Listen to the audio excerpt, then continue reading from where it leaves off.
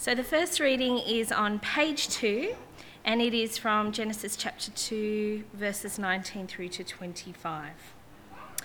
Now the Lord God had formed out of the ground all the beasts of the field and the birds of the air. He brought them to the man to see what he would name them. And whatever the man called each living creature, that was its name. So the man gave names to all the livestock, the birds of the air, and all the beasts of the field. But for Adam, no suitable helper was found. So the Lord God caused the man to fall into a deep sleep. And while he was sleeping, he took one of the man's ribs and closed up the place with flesh. Then the Lord God made a woman from the rib he had taken out of the man, and he brought her to the man. The man said, "This is now bone of my bones and flesh of my flesh. She shall be called woman, for she was taken out of man. For this reason, a man will leave his father and mother and be united to his wife, and they will become one flesh. The man and his wife were both naked, and they felt no shame." Okay, and the second reading is Ephesians chapter 5, verses 22 to 33, and that is on page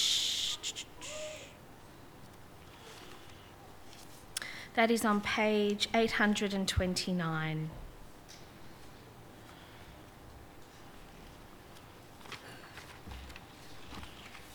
Okay, so, wives, submit to your husbands as to the Lord. For the husband is the head of the wife, as Christ is the head of the church, his body, of which he is the Saviour. Now as the church submits to Christ, so also wives should submit to their husbands in everything. Husbands, love your wives, just as Christ loved the church and gave himself up for her to make her holy, cleansing her by the washing with water through the word, and to present her to himself as a radiant church, without stain or wrinkle or any other blemish, but holy and blameless. In this same way, husbands ought to love their wives as their own bodies. He who loves his wife loves himself. After all, no one ever hated his own body, but he feeds and cares for it, just as Christ does the church. For we are members of his body. For this reason, a man will leave his father and mother and be united to his wife, and the two will become one flesh. This is a profound mystery, but I am talking about Christ and the church. However, each one of you also must love his wife as he loves himself, and the wife must respect her husband. This is the word of the Lord. Friends, let's come before God in prayer. Heavenly Father, we want to thank you for drawing us together this morning, that we might come under the teaching of your word and think through important issues, that we might respond appropriately. And so we pray, Father God, that you would grant us wisdom from your word and hearts that are teachable. And we ask these things in Jesus' name. Amen. Friends, one of the big issues we face today is the movement to redefine what we mean by marriage. In Australia, it's a movement which has been steadily building momentum for quite some period of time. In fact, until about 11 years ago, the idea that marriage was a union between a man and a woman was so well accepted that it was not considered necessary to spell it out in the legislation, which is the Marriage Act of 1961. But in 2004, the federal government came to the view that the time had arrived when it was a possibility that such a definition of marriage, that it is a union between a man and a woman, could in fact be challenged in the High Court. And so what they did was that they presented an amendment to the Marriage Act, or the Marriage Amendment Act of 2004 was passed through the federal parliament, And the amendment sought to define marriage, and define marriage in the following words, and I quote, it says, marriage means the union of a man and a woman to the exclusion of all others, voluntarily entered into for life. That's the Marriage Amendment Act of 2004, Section 5, subsection 1. Did you hear that? Marriage is the union between a man and a woman, so it's gender differentiated, to the exclusion of all others, so it doesn't involve anybody else. It's not something which is forced, it's voluntarily entered into. And how long is it for? It's for life. That is Australian law, and that is the bill that was passed in 2004, and it was passed with the support of both major sides of politics, and it passed without fuss. Now, it seems like a long time ago, doesn't it? Very long time ago, because since then the movement for change has shifted to a political campaign to amend the Marriage Act once again, but this time to do so in the opposite direction. A number of bills have been put to the Parliament and have failed, but as individual MPs have been lobbied by various groups, and now another bill has been presented and is before our Parliament, the issue is therefore very much alive. And it's spurred on by the referendum which took place in Ireland a month or two back, which legalised, for the first time, legalised same-sex marriage in a jurisdiction by popular vote. And so there are many who are saying that therefore Australia will inevitably follow suit. In fact, to not follow suit would be backwards. To not follow suit would be uncivilised, is what's being said. Now, it's not often that we address political issues in our preaching, but there's now a break between sermon series. We finished off the current series on Exodus. There is a currency in terms of the social and political environment right now, and God's Word actually has a voice on the topic of marriage, and because of those factors, it seems therefore that it's appropriate for us on this occasion to address this particular issue from God's Word in a topical sense. So the preaching this morning will not be the same as what it is usually, where we just work through a passage and draw out the significance from a particular passage as part of an overall series. This week we have seen Christians being derided in the media for simply stating the Bible's teaching on marriage, which actually, by the way, happens to be the law of Australia on marriage as well. And it's not just on ABC television on Thursday night's Q&A. It's also been happening in local communities. For example, the Bathurst Presbyterian Church over the past week included the following words on their street sign. They've got one of those street signs where you can put in letters to create a message every week, a bit like the Uniting Church here in Port Macquarie, and they had a couple of messages on that particular street sign, but one of the messages said this, and I quote, "One man plus one woman equals marriage. Jesus, Matthew chapter 19. Simple sign. The Bible's teaching. The law of Australia. And yet the backlash in the community and in the media, both mainstream media and particularly social media, was immediate and was fierce. It was ferocious. Because it's a hot topic. And friends, it's a big topic as well, isn't it? It's big because to have an adequate understanding of the issues involves not only knowing God's purpose for marriage, but also having a sensitivity to the effects of the fall on human sexuality, and also on gender identity, which is actually a different issue. And it's important also for us to consider the forgiveness, the acceptance, and the restoration which comes through the gospel. But our starting point must be God's purpose for marriage. That's the starting point. That's the launching pad for any thinking and any discussion on this particular issue. Because in the clever slogan-driven campaign and the steady drip of media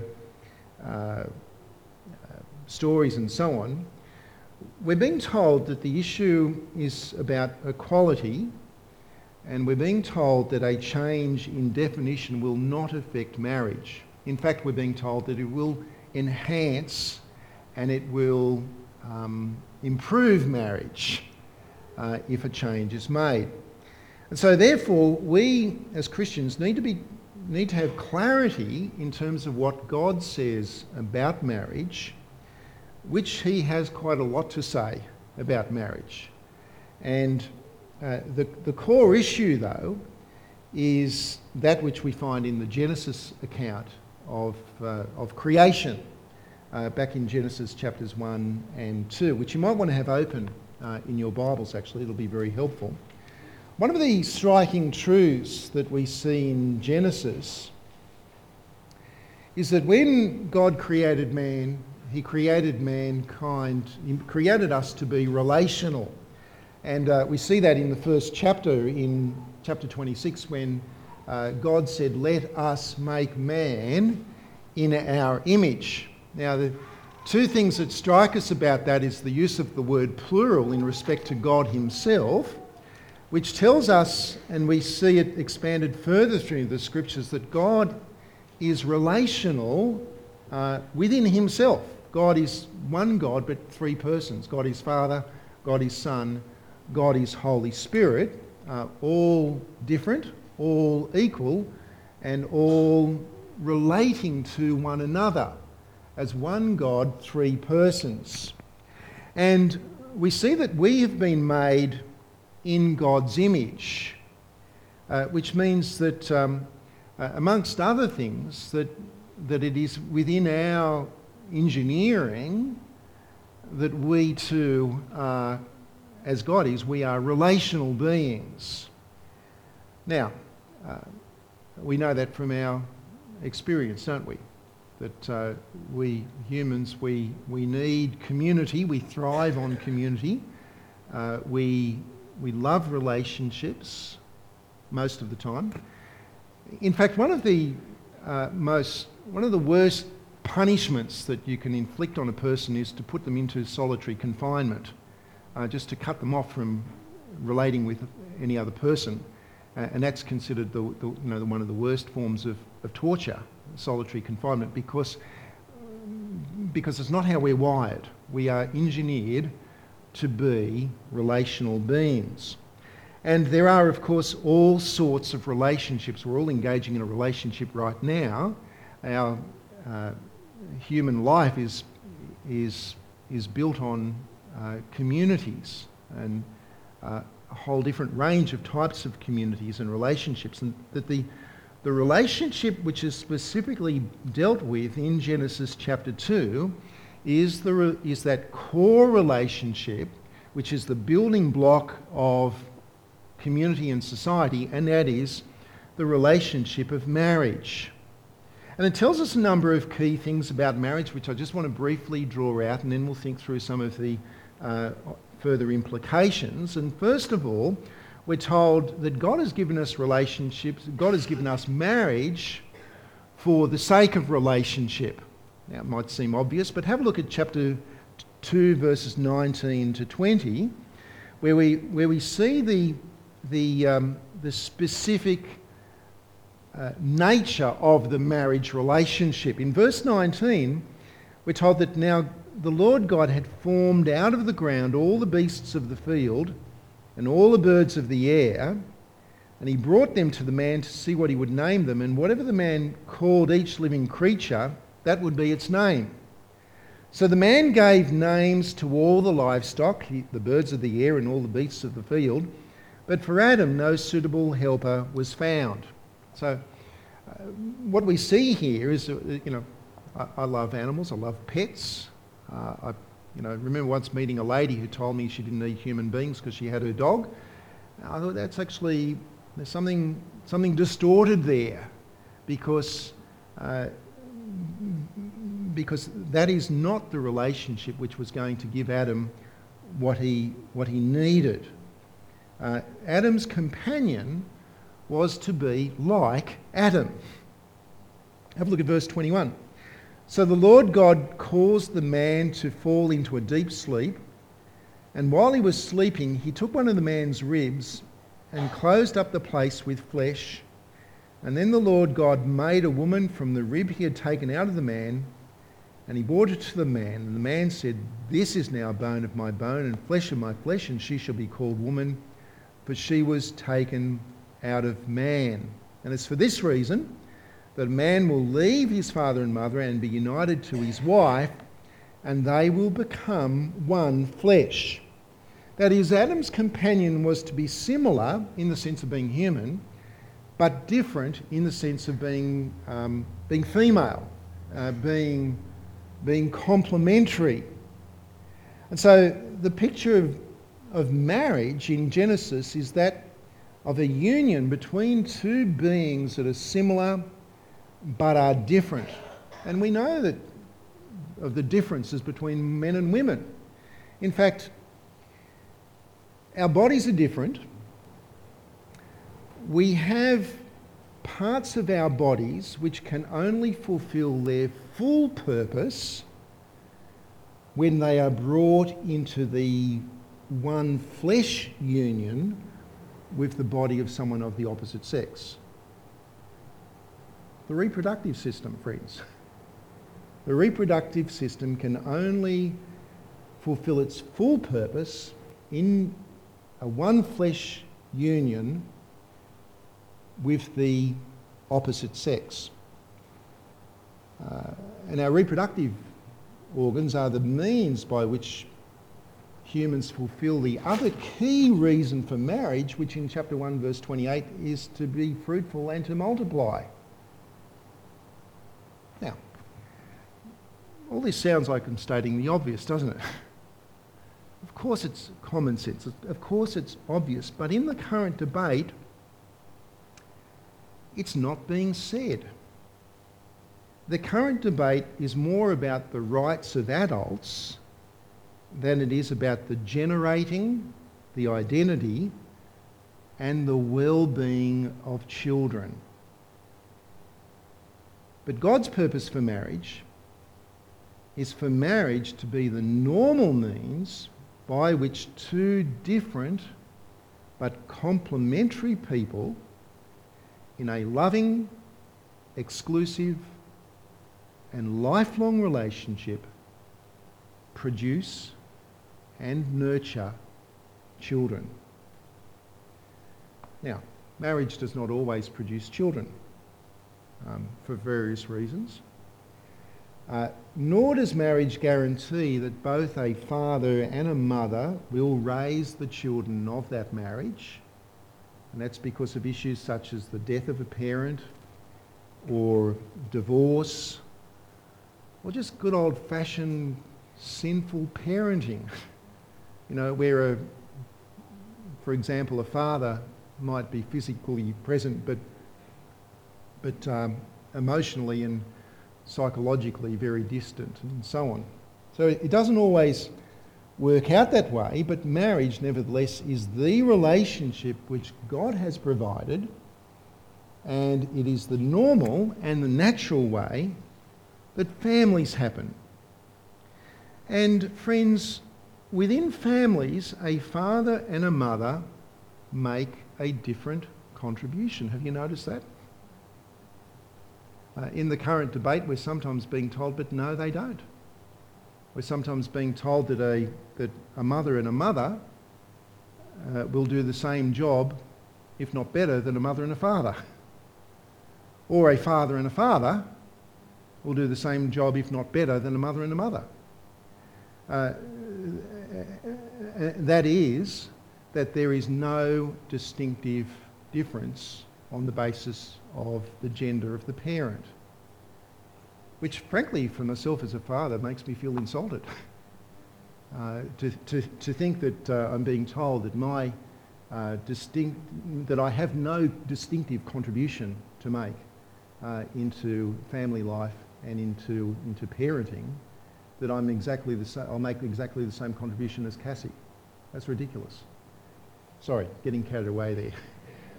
But throughout the Bible, and most notably in Ephesians chapter 5, it's ridiculous because I think I do have a very distinctive role in the nurturing of my daughter as a father, and in the nurturing of my son. And I don't expect that Cassie will have the same role. She will have a different complementary role because of the gender differences between the two of us.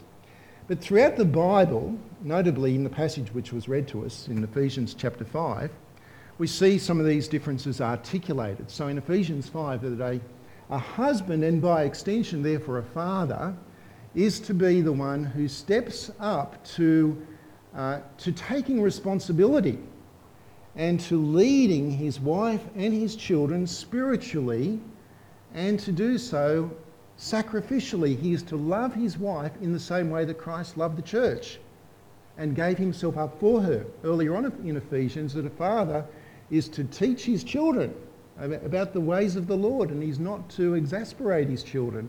There is a distinctive role for the father there, as there is for the wife and the mother, who with her contribution of her character, her nature, her gifts, is able to support and encourage him in doing that which is ultimately important, which is God's purpose for marriage, which is to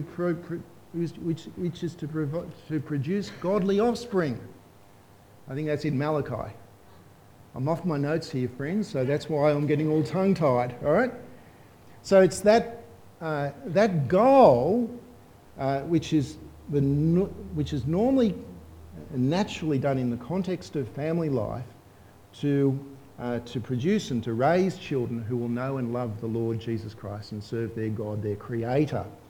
The husband has a distinctive role in that, the mother has a distinctive role in that, and complementarily they work together to achieve God's purposes. And to say that, and it's this complementary relationship which in Ephesians 5 we're told expresses the union between Christ and the church.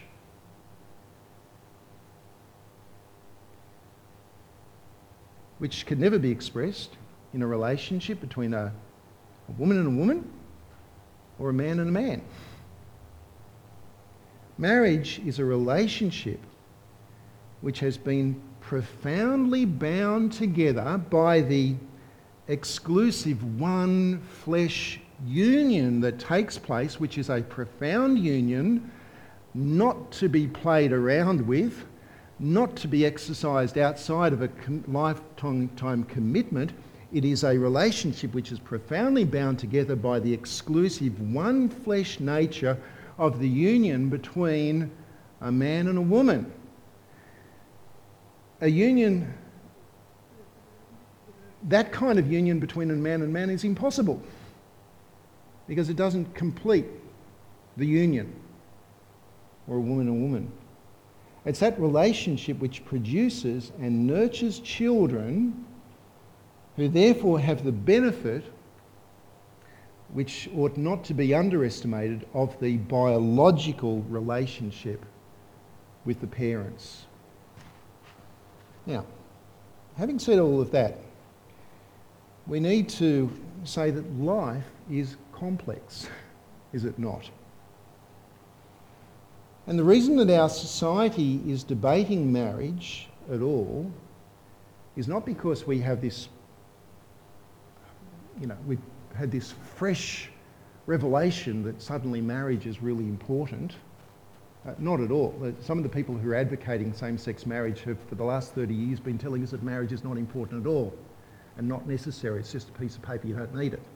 The reason that we're debating marriage is because of same-sex attraction and gender identity issues. That's the reason.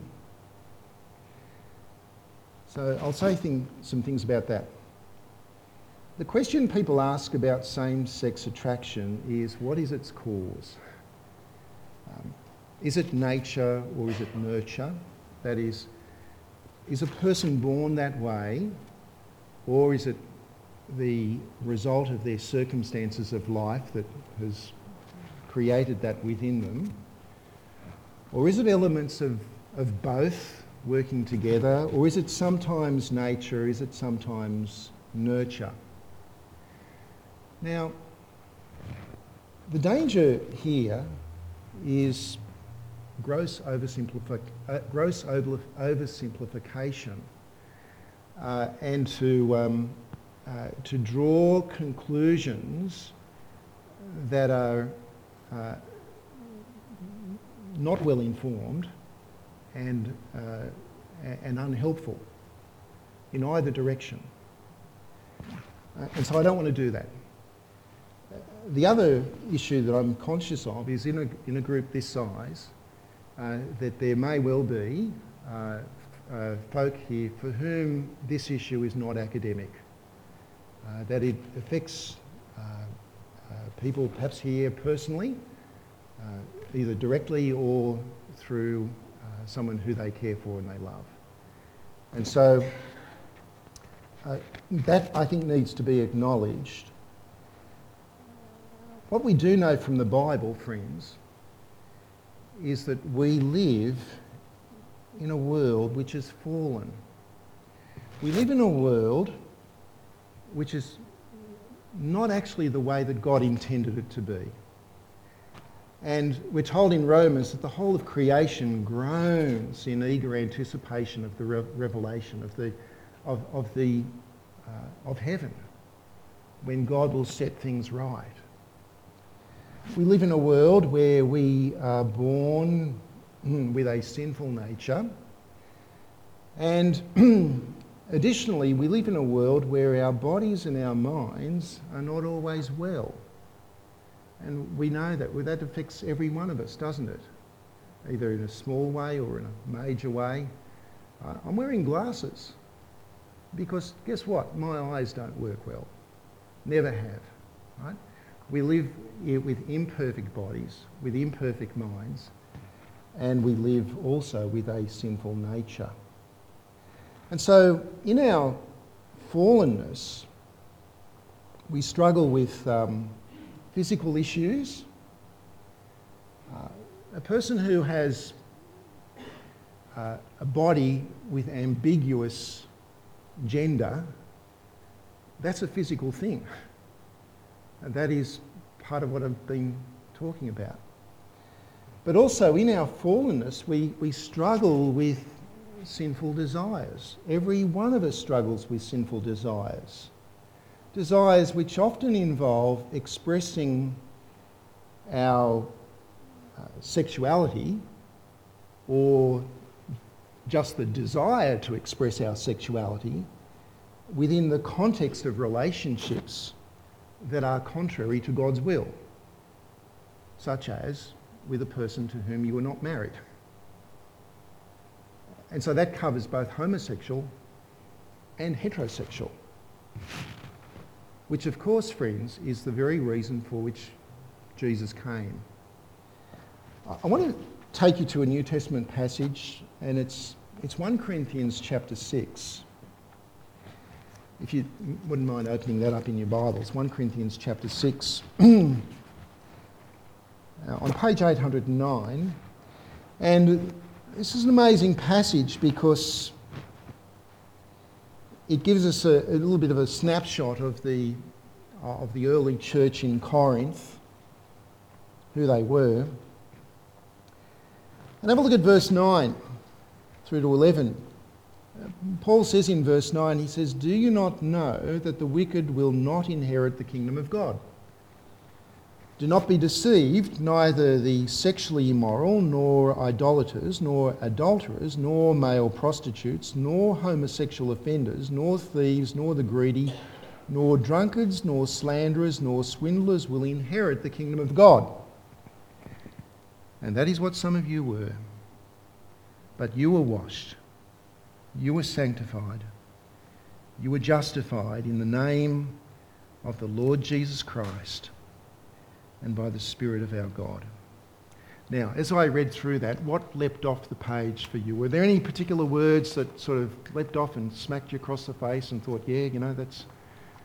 What about, was it the words homosexual offenders or male prostitutes? Did that kind of leap off the page for you? Well, friend, if so, let me draw your attention to some other words there. Let me draw your attention to the words idolater or greedy person or slanderer. You ever slandered someone? Ever said something about someone wasn't true because you wanted to, run them down? Or sexually immoral. Yeah. Ever looked at someone lustfully today? Yesterday? This is all, it's all sin, isn't it? It's all sin.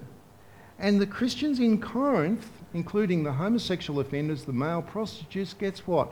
That was them. That was them. Now, in the current debate, Christians seem to be reluctant to use the word sin. And I think it's understandable. We hear of reasons why we don't agree with same-sex marriage, good reasons, which I'll outline some of them later on. It's not good for society, etc. But you don't often hear people say, well, actually, because it's sin, right? It offends, it's outside of God's purposes. But perhaps that's because we don't expect to get the chance to talk about that one very beautiful three-letter word in that passage, the word but. You see that word there? Absolutely. Sexually immoral, greedy, male prostitutes, slanderers, homosexual offenders. That's what some of you were, says Paul to the Christians. But you've been washed. And in the Greek he says it again. He says, but. You've been sanctified, but you've been justified. This is what you were, but that does not need to be your present or your future because of this word, but. What has happened to you? You have been washed, you've been sanctified, you've been justified in the name of the Lord Jesus Christ and by the Spirit of the living God. Now, as I've observed the present debate, it is so hard to ignore the vitriol. I really don't appreciate being dismissed as being homophobic because I simply hold a particular view about what's good for society and what true marriage is. And I'm sure you don't either, if you hold this view. But with all of that vitriol and the rhetoric, what we need to do is to look at what lies behind the feelings, and especially for those who are directly affected. Because the issue is not really about marriage, is it? It's not about marriage. It's about acceptance. It's because people desire final endorsement. Forget about the legal technicalities of having registered relationships and the legal things that actually already gives people. It's not about that. It's about final endorsement from society, that one last domino that needs to fall over, which is marriage. It's final endorsement from society that their sexual attraction or their gender identity is accepted, and that by extension, therefore, that as persons, they are accepted. That's the issue. I want to suggest, though, that a change to the Marriage Act will not achieve what they desire. There is no denying the problems faced by people who experience same-sex attraction or gender ambiguity. And I can't begin to imagine how difficult social circumstances are for folk at times. But the sense of acceptance which is so deeply craved is not going to be achieved through a change of legislation. It can only properly be found in a relationship with the living God, by the forgiveness which we all need through Jesus and the repentance that is enabled by the Holy Spirit. Now, easy words for someone like me to say. Pretty tough journey though for those who are affected. And I don't want to understate that, but I certainly do know that there are people with same-sex attraction who have turned to Christ and who over time have found their same-sex attraction reduced and heterosexual attachment has developed. Having said that, I know there are others for whom that has not been the case, that they have continued to experience same-sex attraction but have made the decision to be celibate because they have found acceptance, they have found peace, they have found hope in the gospel of the Lord Jesus Christ, and have developed good friendships, meaningful friendships within the Christian community. And when you think about it, that is not unlike the way what life is like for the multitude of unmarried heterosexual Christians who have desires, sexual desires, but know that they're not in a relationship where it is appropriate to express those sexual desires. And so there's issues, big issues there of self-control for the sake of godliness. And so in the present social climate, we as Christians ought, where possible, to build friendships and to develop relationships with those who experience same-sex attraction and gender identity issues, so that we can actually reach out to folk with the gospel, which, by the way, is the same gospel which has saved us. Now, I say this knowing that sometimes you can try, and your efforts to connect with someone, your efforts to build a relationship is rejected. And so it's not always going to be easy, it's not always going to be possible. But to retreat away from those relationships where there is a desire for us to be, on the other person's part, for us to be in a friendship with them, to retreat because of some kind of a fear is just unhelpful. It's not right, that is homophobic. We need to actually be reaching out and extending love and grace through relationship for the sake of sharing the gospel. Now, having said that, I want to say something slightly different about the political sphere, because in the political sphere, we need to recognise that the idea that a change to the Marriage Act is not going to change marriage and it's going to only affect, it won't affect anybody else, is just nonsense. It's untrue. It's proven to be untrue, and it will have negative implications. First of all, it'll have implications for Christians and others in the workplace, not just Christians, but others who in conscience cannot support same-sex marriage. Christian business owners who are connected with the wedding industry, for example, photographers, bakers, caterers, reception centre owners, and so on, who choose not to contribute their professional services to something which they believe is wrong, that is a same-sex marriage. Christian school teachers who are actually not comfortable about reading the story to their infants class about little Johnny and his two dads.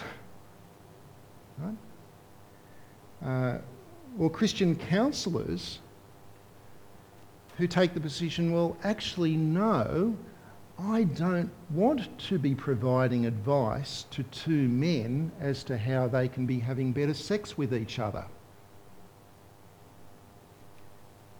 Such people will be accused, they'll be sacked, they'll be sued, they'll even be prosecuted for discrimination.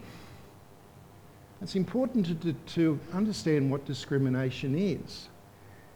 If I'm a cake shop owner and a homosexual person walks into my cake shop and says, I'd like to buy a cake, and I say, no, I'm not going to do that for you because you're a homosexual, then what is that?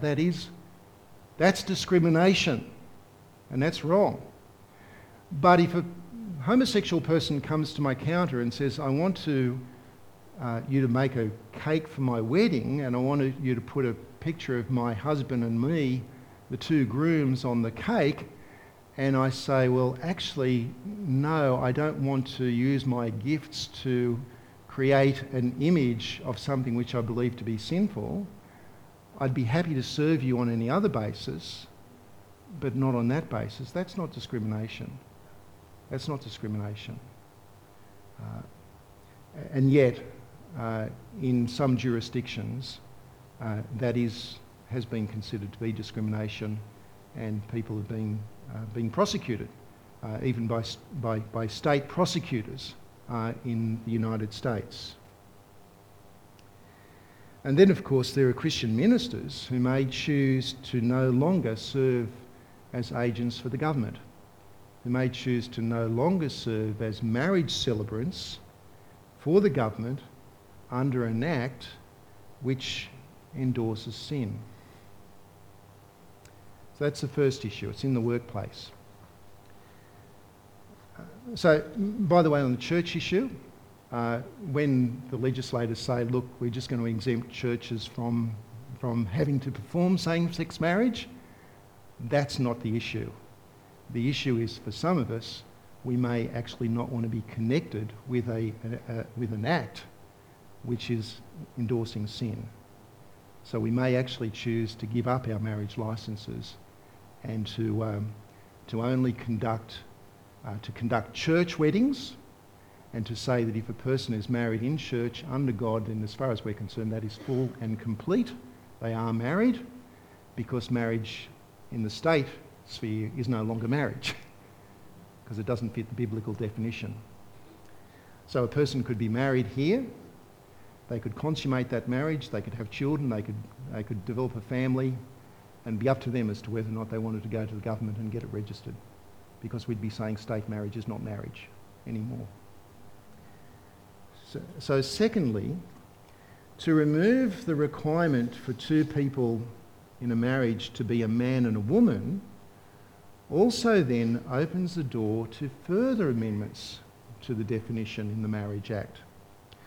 The bill which is currently before the Parliament says this, and I quote, "Marriage means the union of two people to the exclusion of all others voluntarily entered into for life."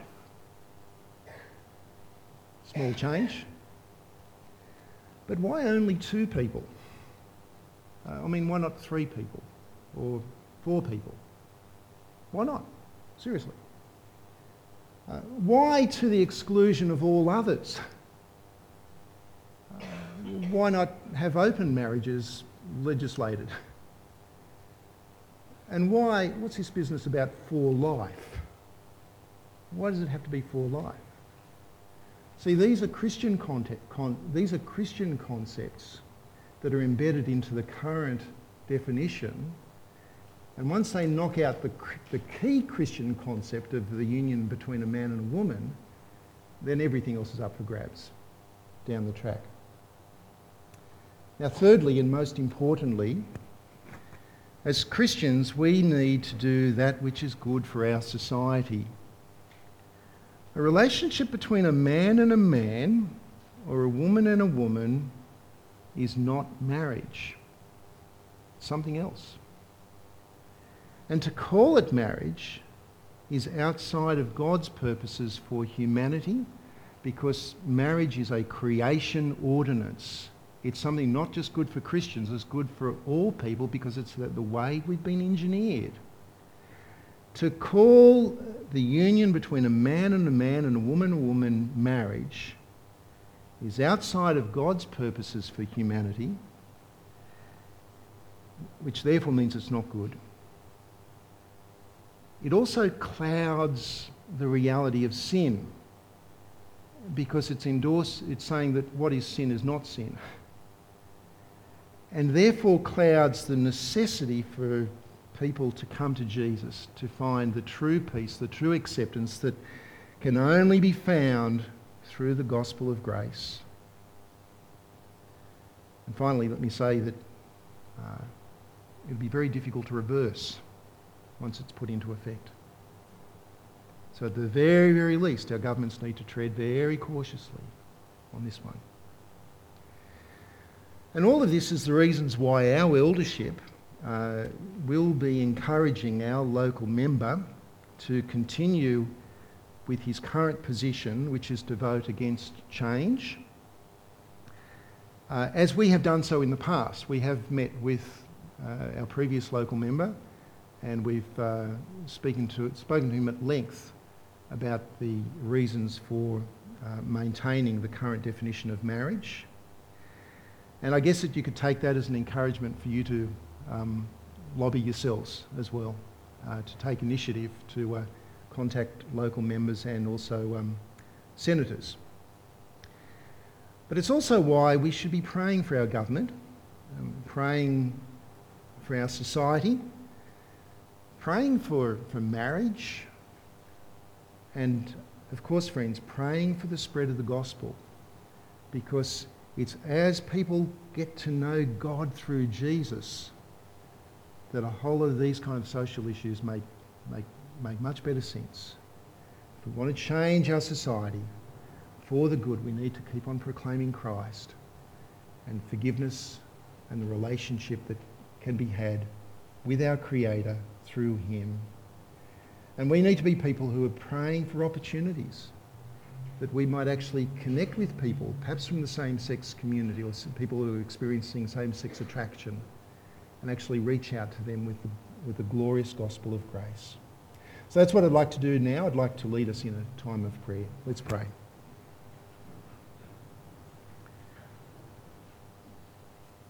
Father, we want to thank you that in the messiness of life this side of the fall, that you have acted in history to bring about redemption, and that you have given us the hope of the future where all things will be made right once and for all.